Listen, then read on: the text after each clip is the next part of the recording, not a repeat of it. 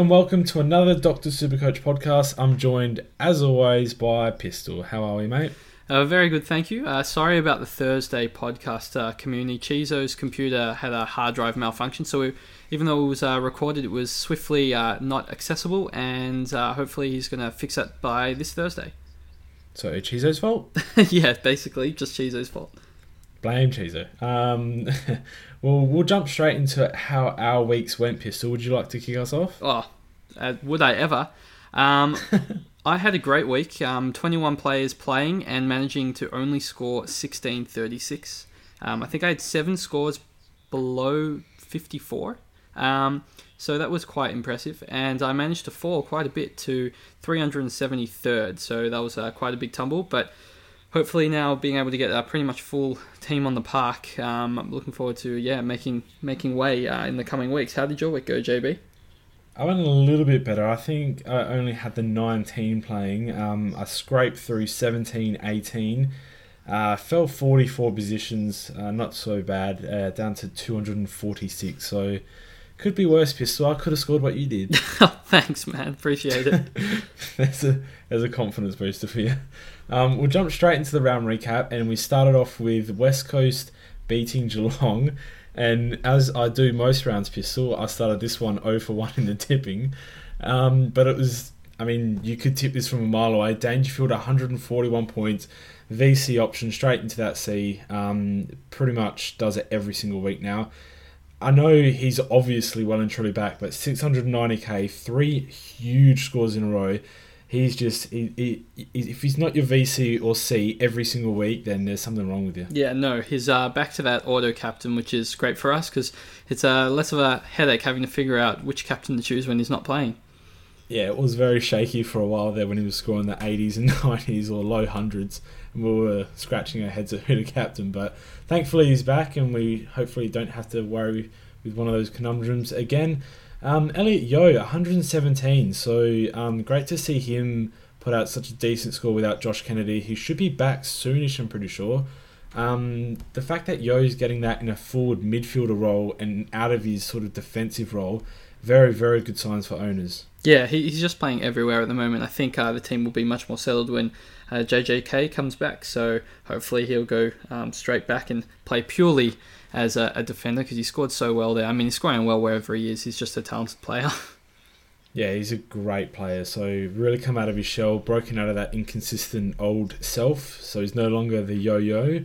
And speaking of defensive players, Zach Tui, just 78 Pistol. Now, we've spoken about Heath Shaw in the past as a probable trade out option if you're really going for a point of difference move or trying to chase those ranks down. Zach Tui is another one where if you started the season with him, you're happy with his progress, but just the 78, and it seems to be happening every second week like that. Is he someone that you'd look to upgrade if you're full premium and had a few trades to play with? Yeah, he definitely would be. Look, he's got a 5-round average now of 85. He's pretty much peppering that mark. I think it's time to go. There's a lot of options this year, actually, averaging quite well above 90, even the 95 range, who aren't even that much more expensive than him. So if you do have a spare trade, I'd probably look to offload him. Otherwise, maybe you can manage to shift him towards a D7 or something around the likes of that. Yeah, definitely try and work him away from your field because he's just not he's not a consistent scorer at the moment. Tom Stewart pushed out a 74, which is great to see. He's just really giving us a burst of cash that we didn't really expect. I expect him to sort of stop the cash flow at around 280k when I looked a few weeks ago, but up to 326k now, and he could be your best trade-out option this week. Joel Selwood just the 73, so his run of games at Skilled Stadium and his run of big scores seem to have come to a halt. But as a Joel Selwood owner, Pistol, are you too worried about his scoring potential from now to the end of the season? Not really. It's a bit frustrating owning Selwood at times, but he plays next week back in his lovely home where he'll probably score 130 plus. You just take it. It averages out by the end of the year. So yeah, he's someone I'm not really too worried about. Yeah, he's got a very good run home with quite a few games at Skilled Stadium to come, so I wouldn't be too stressed.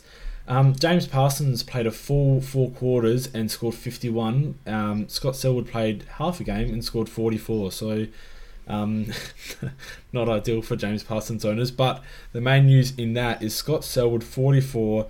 We heard the news today that it was a hamstring strain. Definitely out this week. He did say he doesn't hope to miss too much footy. What can you read into that? Because if I was Scott Selwood and I knew I was only missing a week, I'd say I'm rested this week, I should be back next week. But not looking to miss too much footy sounds a little worse than just the 1 week at Pistol. Yeah, I think they said it was actually a small tear, JB, not a strain. And he said he'll miss at least a week with a return, hopefully not too soon. So to me, obviously, when you read at least a week, you think, well, probably he's going to miss 2. It is Scooter, who is like injury prone as well. So I'm thinking he might be missing probably the 3. It depends where he is on your field for what I would do with him. If you already have him at M9, which some people do, then you can just hold him. Or if he's playing as your M8, then you've just got to trade him. I guess there's no other way around it. Well, Barrett only has a 55 break even. He's got a little bit more money to make, and he had a great second half. If you had both Barrett and Scott Selwood and you're going to upgrade one of them to a premium, who would you be looking at? Because if Scott Selwood misses a month, he's probably not going to make you any more cash that you could actually use because you're not going to upgrade him at that point. And Barrett definitely does have a little bit more cash to make, and he's actually scoring and playing at the moment. Of those two, is Barrett still the one that you'd trade out just in case Scott comes back quicker than you think? That's a good question. I think if you're using them as cash cows, then you probably want to trade out Scooter just because Barrett's got a bit more money to make. But obviously, if you're using Scooter as cover or you're using him cover as a loophole option, then he'd be someone that I'd hold rather than the Barrett because Barrett's not going to be good to hold much later in the season. Yeah, I 100% agree. Moving on to the next game, it was St Kilda versus North Melbourne. Saints got up by 17 points there and put me 0 for 2 in my tipping for the week. Todd Goldstein in this one. No Braden Preuss, obviously, but he still has been up and down without him. 128 off the 17 disposals, 2 marks, 2 free 4, and 33 hit-outs, Pistol. Is that the sort of game we've been looking for Todd Goldstein to have before we actually start considering him as a decent ruck upgrade? Yeah, it's definitely promising signs. I think there's a lot in the media at the moment about Preuss being perhaps a bit unhappy, not being able to get a gig and absolutely smashing the VFL. So it'll be interesting to see what Roos do when they're ruled out of finals calculation, if they give him some games. But look, Gawn is going to play this week, and then you've got Todd Goldstein. If it seems like you just may as well wait for Gawn at this stage. If you waited this long to get a ruckman, just wait a week for Gawn. Is going to be the same price as Goldstein then anyway. So it's great that it's coming to form for owners, but it's probably not high on anybody's priority list at the moment. Yeah, Precy did have 48 hit-outs, 18 disposals and 5 marks in the second, so still just right there. Like he's doing everything he possibly can and then some to get back into the team. But obviously they, with North Melbourne, wanted to go solo Goldstein, and they still want to make the finals because they commented on it during the week that there was still a good chance to do so. So I guess when they get ruled out of finals contention, then we might be seeing some Preuss come back into the side. Goldstein resting, as you said earlier. Dylan Robertson in this game, 119 points. He's up to 515k. People expect him to drop a little bit more he had a slightly hefty break even this week. He's not going to do that, Pistol. Robertson now, if you're making your final upgrade and it just so happens to be in defence, you don't have Dylan Robertson as he's still a decent POD. Is he someone that you just jump on? Yeah, if you don't have him, I think at 515k, it's quite a nice price. And look, as you said, he's only in 6.5% of teams and he's averaging 104, which to me is quite crazy. As a defender, averaging well over 100 to not be in that many teams. I mean, it just screams pick me, especially with St Kilda's relatively kind as well run home. Yeah, no doubt. Mountford came back into this one with a 59. He's still 123 K, so he's actually on the bubble now after playing one game earlier in the season. Is he someone, I mean, we'll talk a little bit about the rookies later. Is he someone that's on your radar if you're making a midfield downgrade?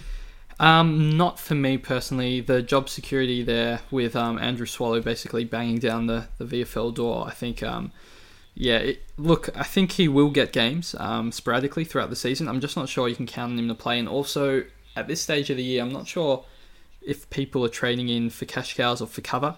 If you want someone for cover, maybe wait for someone. I'm sure someone will have better job security a bit later than Declan Mountford. But if you need a cash cow right now and you need a midfield option, well, there's pretty much no one else playing. So yeah, your hand is kind of forced. But JB, I noticed you did miss on purpose Sean Higgins' score of 82. Yeah, great score. Great score. Are you happy with that? That's premium output. Sean Higgins, he has this thing where sometimes he just rests and lets the mortal players think that he's one of them, sort of thing. He just sort of hides there. But 82, I mean that's just a build up to next week's 140, so I wouldn't be too stressed about that. Well, he has a 5-round average now of 87 and a season average of 91. I'm just thinking, JB, is it possible that Higgins was not actually that good of a pick? No. Come on, Pistol. I mean, I know you're trying to bait me in here, but five round average of 87. I mean, like I said, sometimes he just lets everyone think he's one of them. I mean, this year he's doing it a little longer than expected, but I'd expect him to come out with a 120 plus. In fact, I'm guaranteeing that he comes out with a 110 plus next week. That's a big guarantee. I'm guessing there'll be a donation to the Cancer Council if things don't pan out that way. $30 will happily fall into the Cancer Council if Higgins doesn't score 110 plus next week. That's pretty huge. I'm not sure you know who North Melbourne are playing next week either, so... Doesn't matter. Doesn't matter. Unless they have their own Sean Higgins, it's just not going to matter, Pistol. Okay. Fair enough. Well, good luck, I guess. Well, let's move on to the next game. The next game, thus sending me 0-3 in my footy tips, is Sydney-Richmond. Sydney winning by 9 points in this one, and frustrating Richmond supporters and the idiots that actually tipped them. Bachar Houli in this one, he raises a very interesting argument. He's been a premium defender in years past, not really looked at all this year, so that's a bit of a point of difference.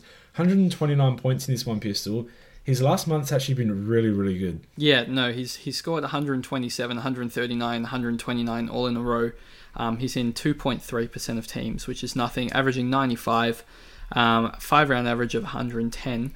Basically, hasn't really scored poorly except for round 1 the entire season. So he's also a really sneaky backline pick. The only problem to me is that he's 20k more expensive than Robertson. So I'm not sure you can justify picking him above Robertson, but it's certainly, if you definitely want that point of difference going into finals or your league, I think he's quite a savvy pick. He's 70k more expensive than his teammate Alex Rance, who was able to put out a 109. What do you think about him? Because he's one that's obviously been highly touted in our backlines for years now, but just not an option this year. Is it? Well, it's probably because Richmond's winning, to be honest. But 466k, is he even a little option for us? Look, I'm not convinced on Rance. I think he was on 10 points at halftime. I know he had like an amazing second half. Scoring 100 points in a half is ridiculous no matter what position you are. But at the end of the day, I think Richmond are probably better placed than they have been before, and I see them winning quite a lot of games throughout the rest of the year.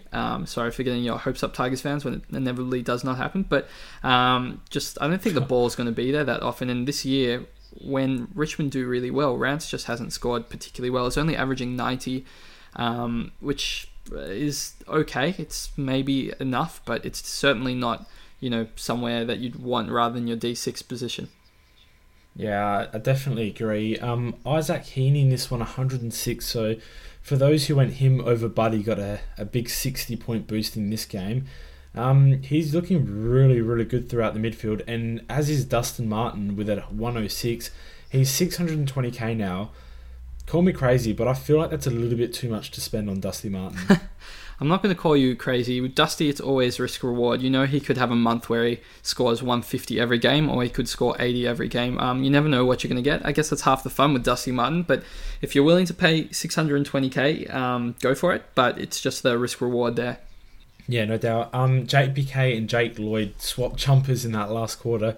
JPK came home with a massive 60-plus point last quarter, while Jake Lloyd put up 3 points, Pistol. So definitely a switch in form there. JPK was just massive, and I suppose that's why people get him in 547k is around the mark of some of the other midfielders that we'll be looking at later. So we will discuss him a little bit more later on. But obviously for those who already own him and aren't looking to trade him in, just a great game from him. And then you look down the list, and Dan Hanbury, we thought he was past this pistol, only 66 points from 25 disposals. No, that is very disappointing for Hannah's. Look, it's one of these years for the Swans. I know they got over the line, but I think they're going to be pushing for finals, and I don't think anyone's going to disagree with that. And if they're going to make finals, Hanbury and JPK, all these players have to fire. So I'm expecting him to bounce back and bounce back hard. But I just want to say we did skip over Nick Newman. He did score 104. If you do have him as your D6, should you upgrade him, or should you just hold him? He is now averaging 92, JB. Right now, if I was making the decision like this second, I had him in my team this week, it depends who I'd be missing. I feel like you'd make up at least 10 to 15 points getting Dylan Robertson in for him.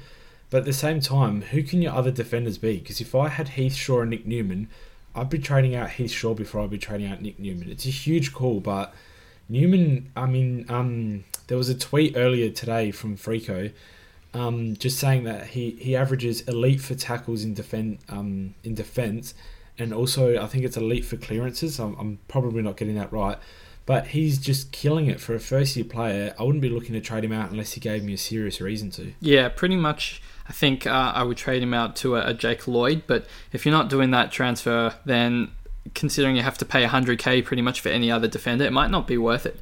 I think he's holding his own as a D6 option. Yeah, I definitely agree. Buddy 48 in this game, so Sydney did get over the line. I think it was more frustration with what was happening with Rance in the background than an actual dip in form by Buddy. But just not what you want to see if you own him. If you were looking to trade someone in, he's actually at a decent price now and definitely will be in the next couple of weeks. Well, he has a break-even of 134. I should say he has a 10-game average against Essendon of 129 JB. 10 games. That's a large sample size. It's his favourite team that he plays against in the entire competition. I should say that last time, I think... Not last time against the Baby Bombers, I should say Band Bombers, but when he played on Hurley last time, Hurley did have the better of Buddy, but it was in the wet, so maybe not the best game, considering every other game he's pretty much dominated for his entire career. He could hit that break-even this week, so 471 is going to be close to maybe the cheapest you can get Buddy on the run home, if that is someone that you want to get in at this stage. Yeah, he looks like a bit of an option. There are probably better options in the forward line, but I don't think many of them can have a Buddy game and just go 160 out of nowhere. The next game is Port Adelaide versus Brisbane. And it's such a strange game because Port Adelaide fans after the game would have been going, we played so bad and we won. And Brisbane fans after the game would have been like, yes, we played so well, and they ended up losing. So just a very strange game there, but an actual interesting one to watch. Zorko was the main one in this game. 12 tackles to go with his 32 disposals, 2 goals, 2. So he could have gone way bigger than he did. But 143, he's now up to Dusty range, 610k. I don't think that's too much to pay for someone who's only dipped below the ton twice this year, Pistol. Oh, man. And his last 3 games, 143, 129, 130. Like, geez, that is a lot. But it's the same, 610k, that's also a lot to spend. I don't know. As I said, well, as you said, call me crazy. I don't know if it feels like Zorko is worth that amount of money. He's a nice POD as well, in 5% of teams. It's just a lot of money to pay for anyone, really. But he's showing he's in unbelievable form. I guess the other Brisbane mids didn't fire as well, which probably helps in a little. He was doing everything by himself. JB, just quickly, did you get this tip right, or are you officially the world's worst tipper? No, sorry. I was 1 for 4 at this point. I luckily got this tip right. Okay, I just wanted to confirm because you'll be interested to know what I actually ended up on. It's quite funny. No one's interested. So Robbie Gray bounced back into form. Yes, they are. Everyone's interested. I had comments on the last podcast saying, Jordan, why don't you talk about your tipping? Or all these people were like, strangers approach me on the streets and just be like, mate, we want to hear about your tipping. That's a hot topic, this, so I don't think you understand.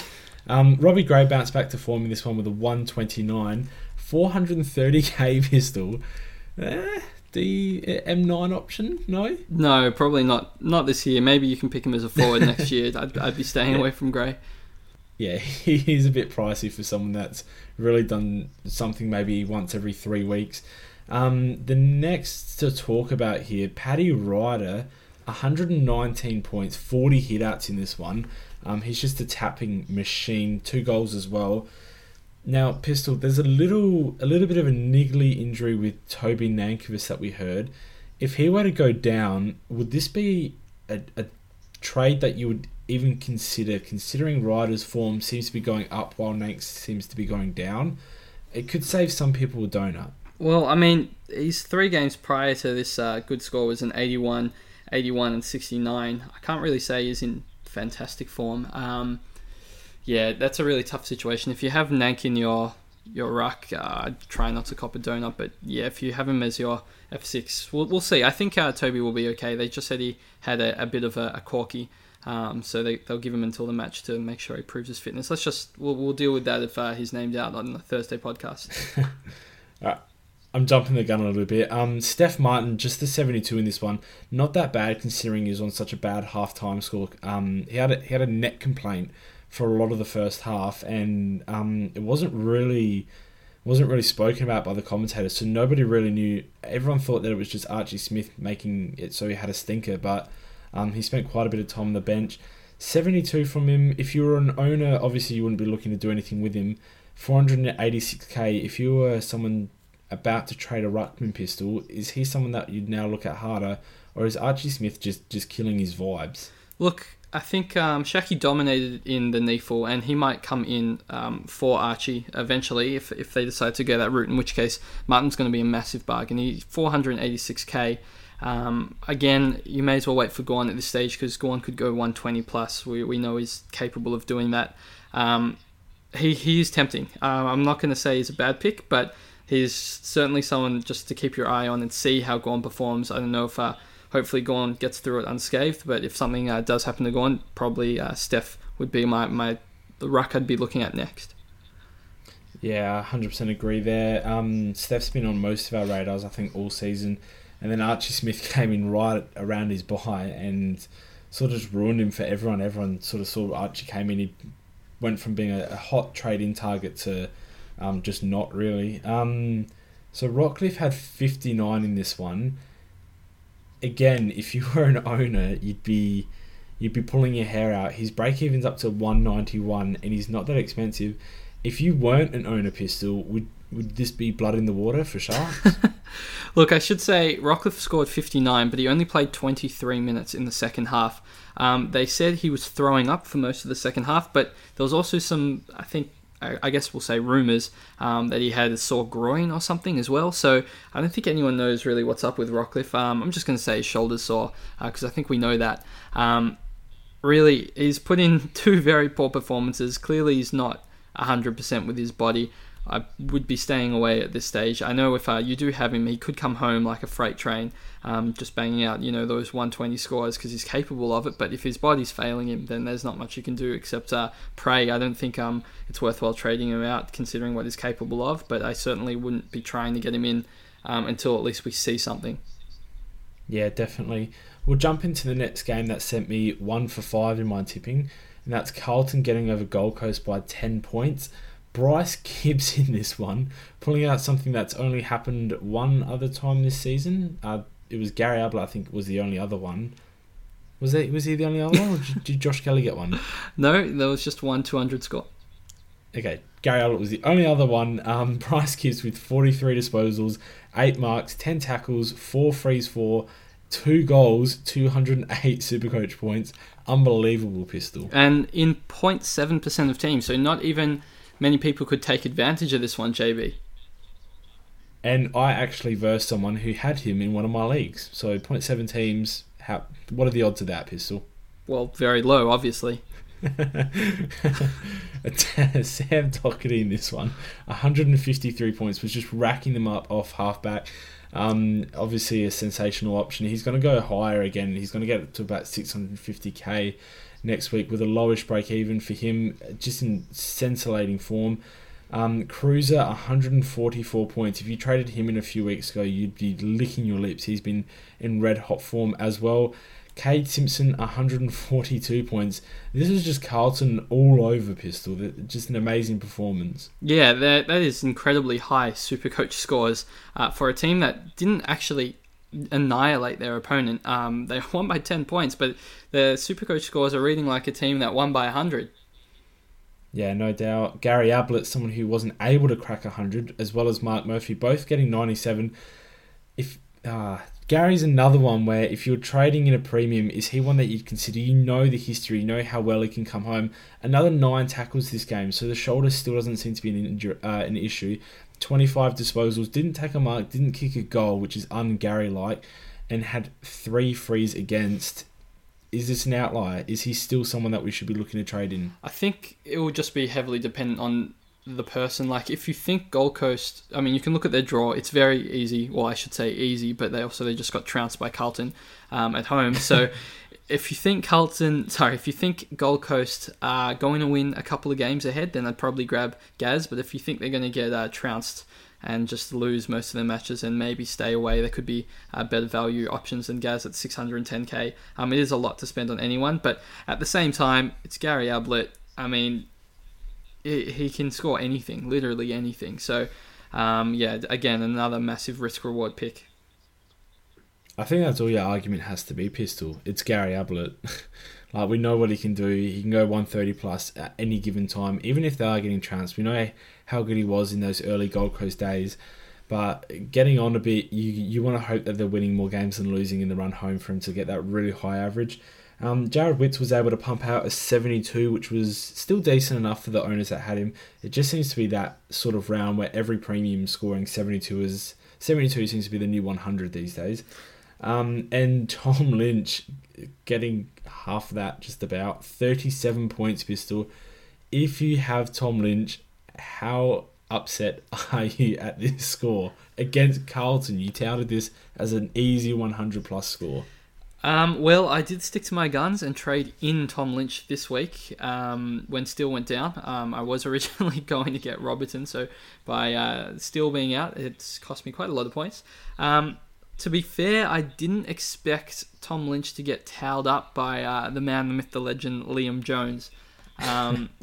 Also, I mean, Carlton's game plan, it was pretty much... they just had everyone back passing the ball around each other. That's why they all scored so well, and it was a very, defensive gameplay. Lynch had no chance in this one. I'm hoping he bounces back because getting a 37, it's not great returns for someone that you just trade in. He now has 3 extraordinarily poor scores for the year, 37, 29, and 43. But pretty much every other game, JB, is 87 and above. So I'm going to just chalk this down as it's going to be the last time he's going to have a stinker for the rest of the year, and every other game above 87. That's what I'd like to think. But maybe he isn't as good as we thought he would be.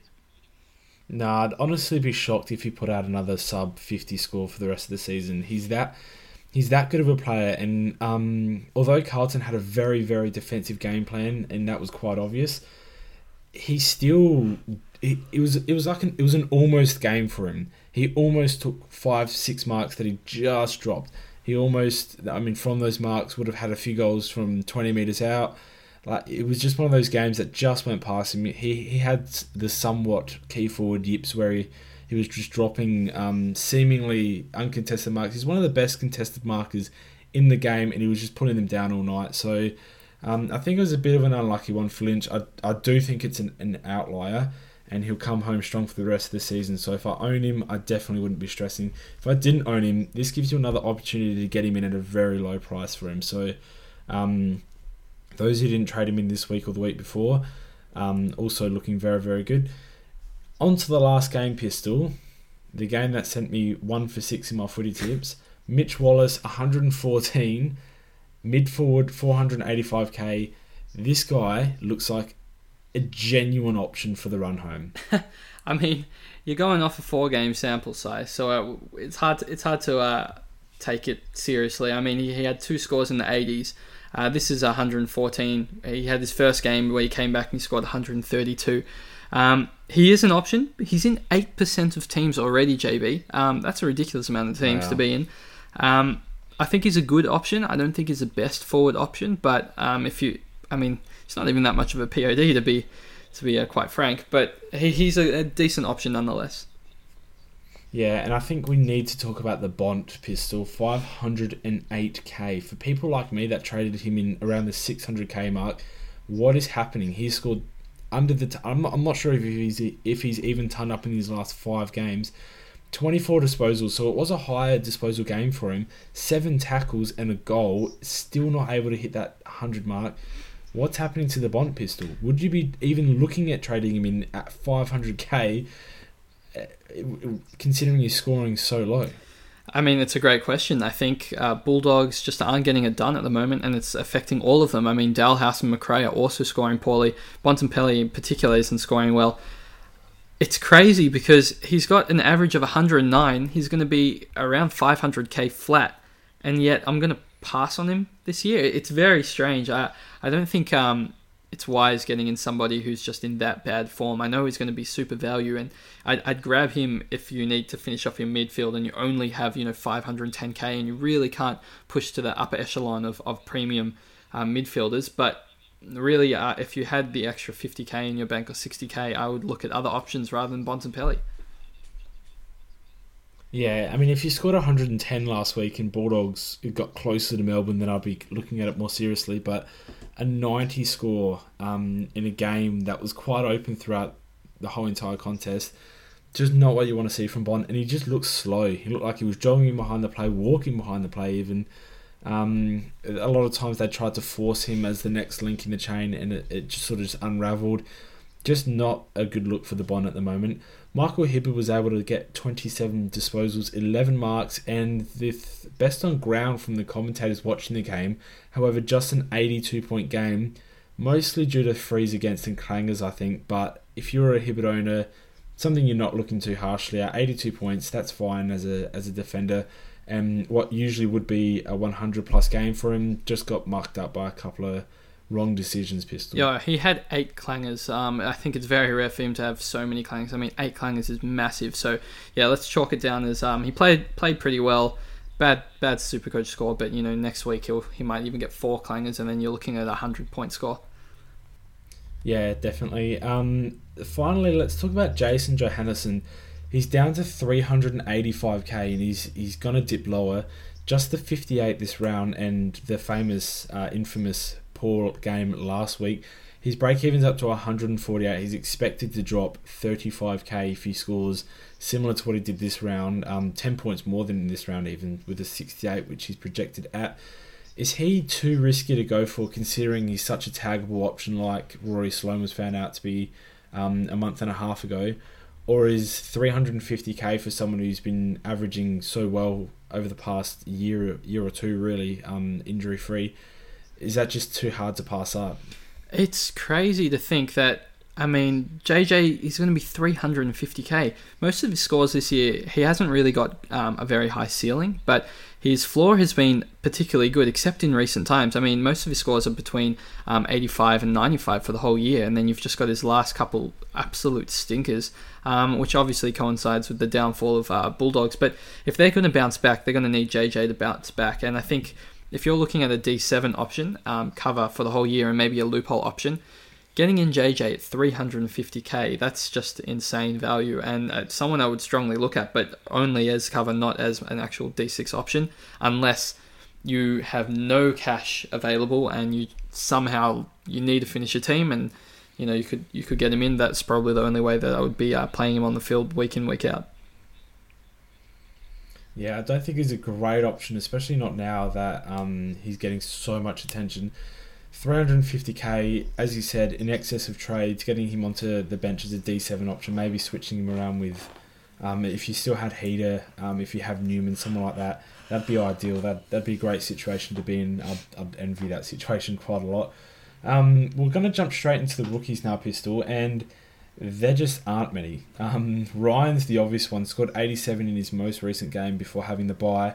On the bubble now, if you're downgrading a defender, it's Ryan or it's a floating donut, which brings me to the topic. What would you do if you already had a decent cover on each line? Say I had Scharenberg in defence, I've got Scooter in midfield, and say Greenwood on the bench in my forward line. Would you be looking to just get a floating donor, or would you still be going for these Ryans, even Callum Brown if he gets another game, John O'Beach if he gets a third game? Would you be looking at those players, or would you be going for that donut and just saving the extra 15k?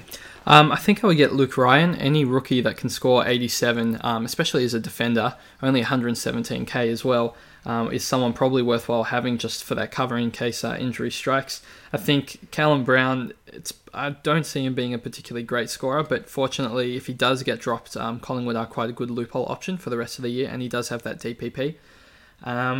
I'm not sure I would go near John O'Beach because Adelaide aren't very good for loophole options. They play a lot of early games for the rest of the season in the round, so that's a big no-no. And his job security is probably not fantastic at this stage, especially with Mitch McGovern coming back soon. I think unless it's for Luke Ryan, you'd be okay trading in a 102k DPP.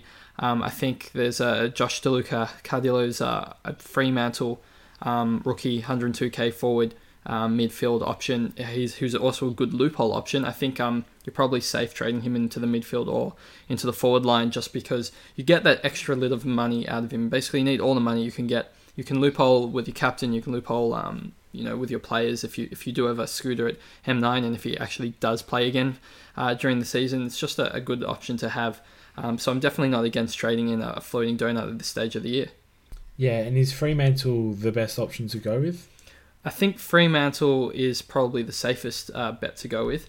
It's just there are other options, and it depends on who you are loopholing the player with. So you'd have to go through the fixture. I know it's a little bit of effort, but it's probably worthwhile in the long run just to see if the person you're loopholing with plays before, or I should say that the loophole player that you're trading in plays after the person you're loopholing with, just so that you can move them to the field and take that emergency loophole score. Yeah, and especially if you do need that extra cash between getting, say, a Zorko or having to settle down for a Zera or a Neil or someone like that, it can definitely be beneficial to just grab that loophole up and just roll with it for the rest of the season. Those who have Sterndicker though,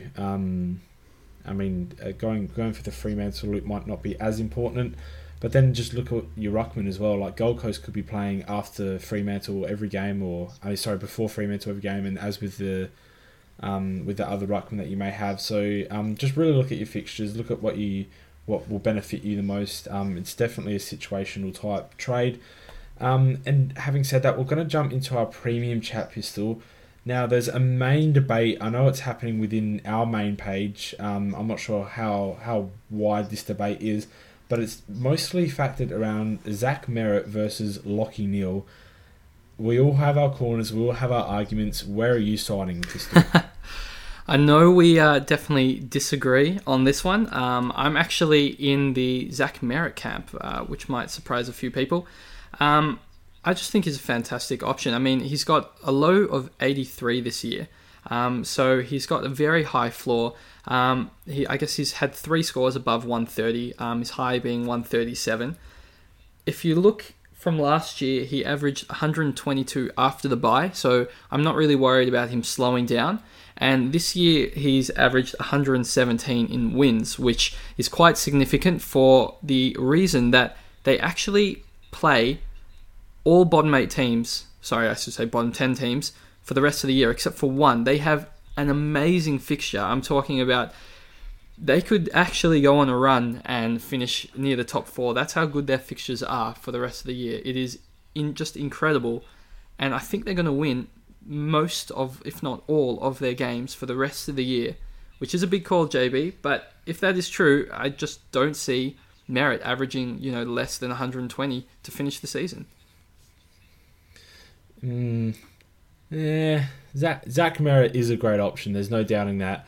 Lachie Neale, on the other hand, besides his round 1 and round 3 scores of 83 and 84, when obviously the season's just gotten kicking, he's got 1 score below the ton, which is the 55 against Adelaide in the pouring rain, the bucketing rain, in which they got belted in. So besides a rough first few weeks and a really bad score against Adelaide, he scored below 119 just once, Pistol. That was 106 against Collingwood a couple of rounds ago. He's got scores of 129, 140, 119, 124, 147, 129, 134, 125 amongst all of those. Just such an amazing player. And when he's playing at his best, which he is 90% of the time, he just goes on a rampage, and he doesn't score less than 120. He rarely scores less than 120, let alone less than the ton. So I just think he's such an uber premium option that, I mean, his score's been weighed down by one bad score of 55, and I think it's crazy not to jump on someone with such value. I know Zeret has just the 4 scores under the ton, all four being 80 plus still. But with Lachie Neale, he doesn't score 102, 105, 106, 112 each week. He goes 120 plus, or he just, I mean, that's all he does, Pistol. So I think he's just such a crazy uber premium to give up, and he's been doing Domain Stadium at Melbourne, Domain Stadium to Spotless, Domain Stadium to SCG. He's been doing that all year. He's used to the travel, so his fixture doesn't mean a whole lot. I just think he's going to go huge in the second half of the season. I mean, look, JB, is there a bad choice between the two of them? There's definitely not. I think both will average 115 for the rest of the season. I think they're both amazing options. And if you could get both in, if you've got 2 midfield spots that you're looking at, try and get these guys in ASAP before they jump up in price. And then speaking of that, if you've got that extra 70k, 60, 70k, would you be going more towards a Dusty or Zorko? Dusty, obviously he's had his ups and downs, but when he scores massive. He goes 150 plus. Zorko, on the other hand, has had 2 scores, both in a row of in the 80s, so not even that bad of a floor. The rest of them have just been mammoth. If you had that extra 60, 70k, would you pocket it and go one of these full-on Uber premiums, or would you go for one of the prime Zorko, Dustin Martin category premiums? Look, I really think I would go for the Neale and the Zeret option. I just think they're both going to storm home, and you can save, the 50, 60k and get an arguably safer option than Dustin Martin. I know that's not what the averages currently suggest, but that's just I guess the way that the stats are lining up and the run homes are lining up for these 2 players. And yeah, you can't really go wrong with either of them. I guess just enjoy that you get to have them in your team.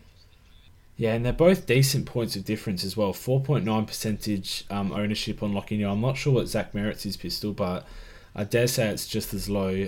Dusty obviously owned by quite a bit more considering his huge start to the season. And then the drop in price, and then obviously the bounce back. So I just think they're better options altogether. They're definitely better point of difference options, and you save 70k while you do it. I think there's an argument to be made that if Zeret, Neale, Dusty and Zorko were all the exact same price, people would still go Neale and Zeret over especially over Dusty. Zorko's on another level at the moment, but there's always concerns of Rockcliffe and Dane Beams coming back into form. He hasn't really played with both of them in the side, just like they haven't played with each other in the side that much. So I think there's a few unknowns around most premium picks. Zeret and Neale just seem to be locked into their scoring systems. Yeah, no, both great options. I do want to ask you a question, JB. A lot of people are probably going to have to decide if they're going to cull Berry or Stewart this week, probably for Luke Ryan. I say Stewart has a break-even of 45 and Berry of 44. Who would you cull first? This is a difficult one. I think I'd cull Berry first. Having scored poorly on the weekend with Zorko going crazy, Rockcliffe had a bit of a downer, and so did Dane Beams. Imagine when all 3 of those go crazy. And Barrett's been looking to score just a touch more on a regular basis anyway. I think Berry is more likely to score lower, whereas Stewart's been in the same team all year, and his last few weeks have just been sensational. I think Stewart's really put it together. He's a bit more of a mature age. I think Stewart's got the more money to make. And I think he's got the slightly higher scoring potential, but it's a real line ball call, Pistol. Who would you trade out? It's interesting. Berry has the DPP, so he's probably more valuable in that aspect. But Tom Stewart, in his last 3, has an average of 80. He's really adding an attacking element to his game. When he started, I guess he was very scared. He was a very lockdown defender. He wasn't running off his man, but he's playing with a lot of freedom at the moment, and his scores are reflecting that. And I think that will continue for the rest of the year. So Tom Stewart would be someone I'd keep for a couple more weeks, and Berry, unfortunately, has to make way. Yeah, I think that's the way to go. Stewart's scoring potential it's gone up by about 30 points in the last month. Do we have anything from the Cancer Council, Pistol? Unfortunately, no. It seems like nobody copped a donut in the last 2 weeks. So there was no donate for donuts, but maybe in the run home there might be some carnage and some donuts there, but I think it's going to be likely that next week there'll be a donation, especially when Higgins doesn't score 110 plus. Pistol, come on. It's just not going to happen. He's going to score 110 plus quite soon. I'm not sure it'll even take him more than 3 quarters to do so. I love how I baited you very hard into donating for the Cancer Council, but I'm glad it worked. Higgins should just score 110 plus and just make my week better. That'll pretty much sign us off, Pistol. Do you have any last bits of advice heading into what seems to be the final upgrade season? I think my best bit of advice is to look out for Gawn still.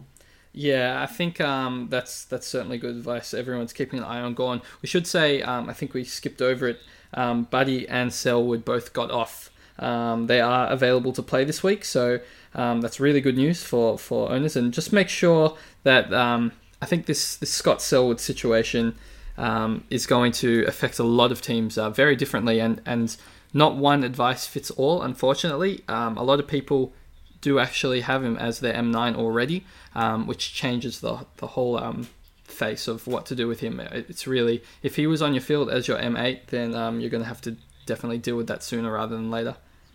Yeah, definitely. It's very situational. And if we didn't quite get to your situational issue, make sure you leave a comment on the Facebook post, because we do scroll through those on a daily basis. It's obviously, as we say every week, it's hard to cover everyone's issues in one podcast. So leave the questions in the Facebook, leave the questions in the SoundCloud even. Leave the questions in a review on iTunes. That'd be great, because then we get good reviews. Just check us out on all platforms. If you have any other issues, Pistol will probably answer them in his spare time, Pistol. I'll do my best, but please somebody comment and say that they don't care about JB's tipping, because I just don't want to have to hear about it for the rest of the season. Oh, jeez. I doubt anyone will comment that, to be honest. Thank you, everyone, for joining us, and thank you, Pistol, for joining me. Thanks for having me, as always. All right, catch you next week.